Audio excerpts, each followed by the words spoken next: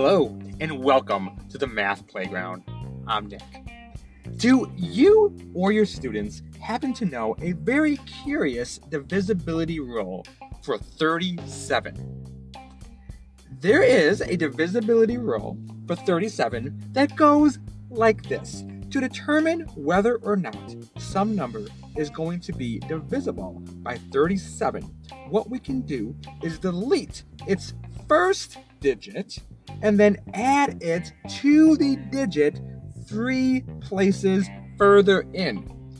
We could then perform any carries that we need to if necessary, and then the original number is going to be divisible by 37 only if this new number is. That seems pretty weird and mysterious. So, we can then just repeat, right, until we have a number sufficiently small enough to recognize if it would be a multiple of 37 or not. What? Okay, so let's take a look at an example to try to make some sense out of this.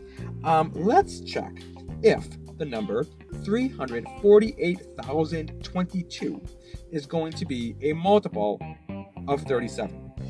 So, this rule says the first digit here is 3.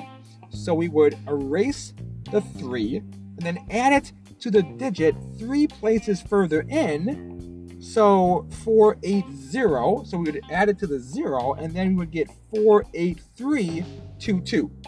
So I have no idea if 48,322 is divisible by 37. So again, we could delete the first digit, which in this case is going to be 4.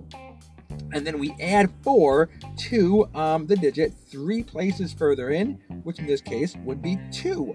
So we have, once we delete the 4, we have 8322, and then we're adding the 4 to the second 2, so we get 8362.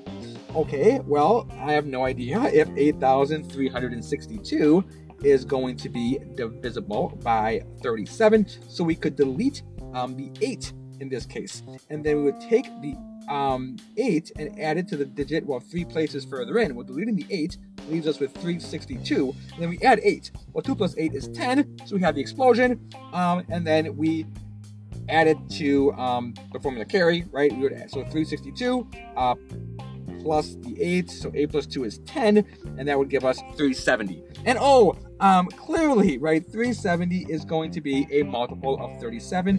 That means that the original number, 348,022, must have been a multiple of 37 as well.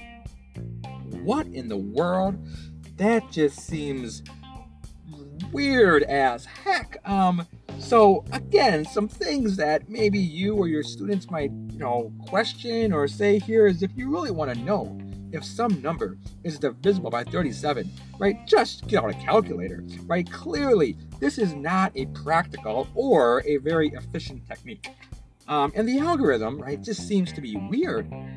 But, so it does seem that the algorithm actually also doesn't really give us the result, right, of dividing by 37. It's just a yes or no question. So why, right? Why does this work? So let's see here. I mean, this algorithm is going to really rely on the fact here that, 999 happens to be a multiple of 37, because 37 times 27 is 999. So here, what we can do, basically to assess whether or not when we divide by 37, we're going to get any remainders, right? And then if no remainders are present, this is going to give us a yes to our question.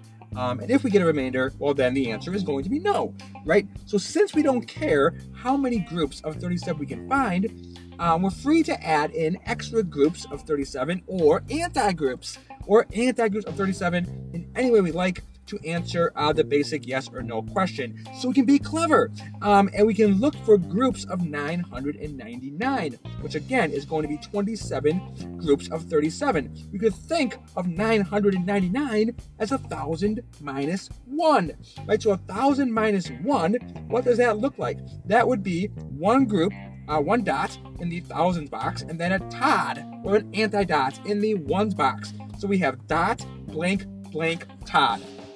And then if we move that over, right, I mean, that would be one group of 999 at the ones level. If we move it over and we do dot, blank, blank, Todd, blank, well, that would be a group at the tens level, and so on. So, looking for groups of 999, well, we started with the number 348,022. So the code for that would be 3 dots, 4 dots, 8 dots, and then 0 dots, and then 2 dots and 2 dots.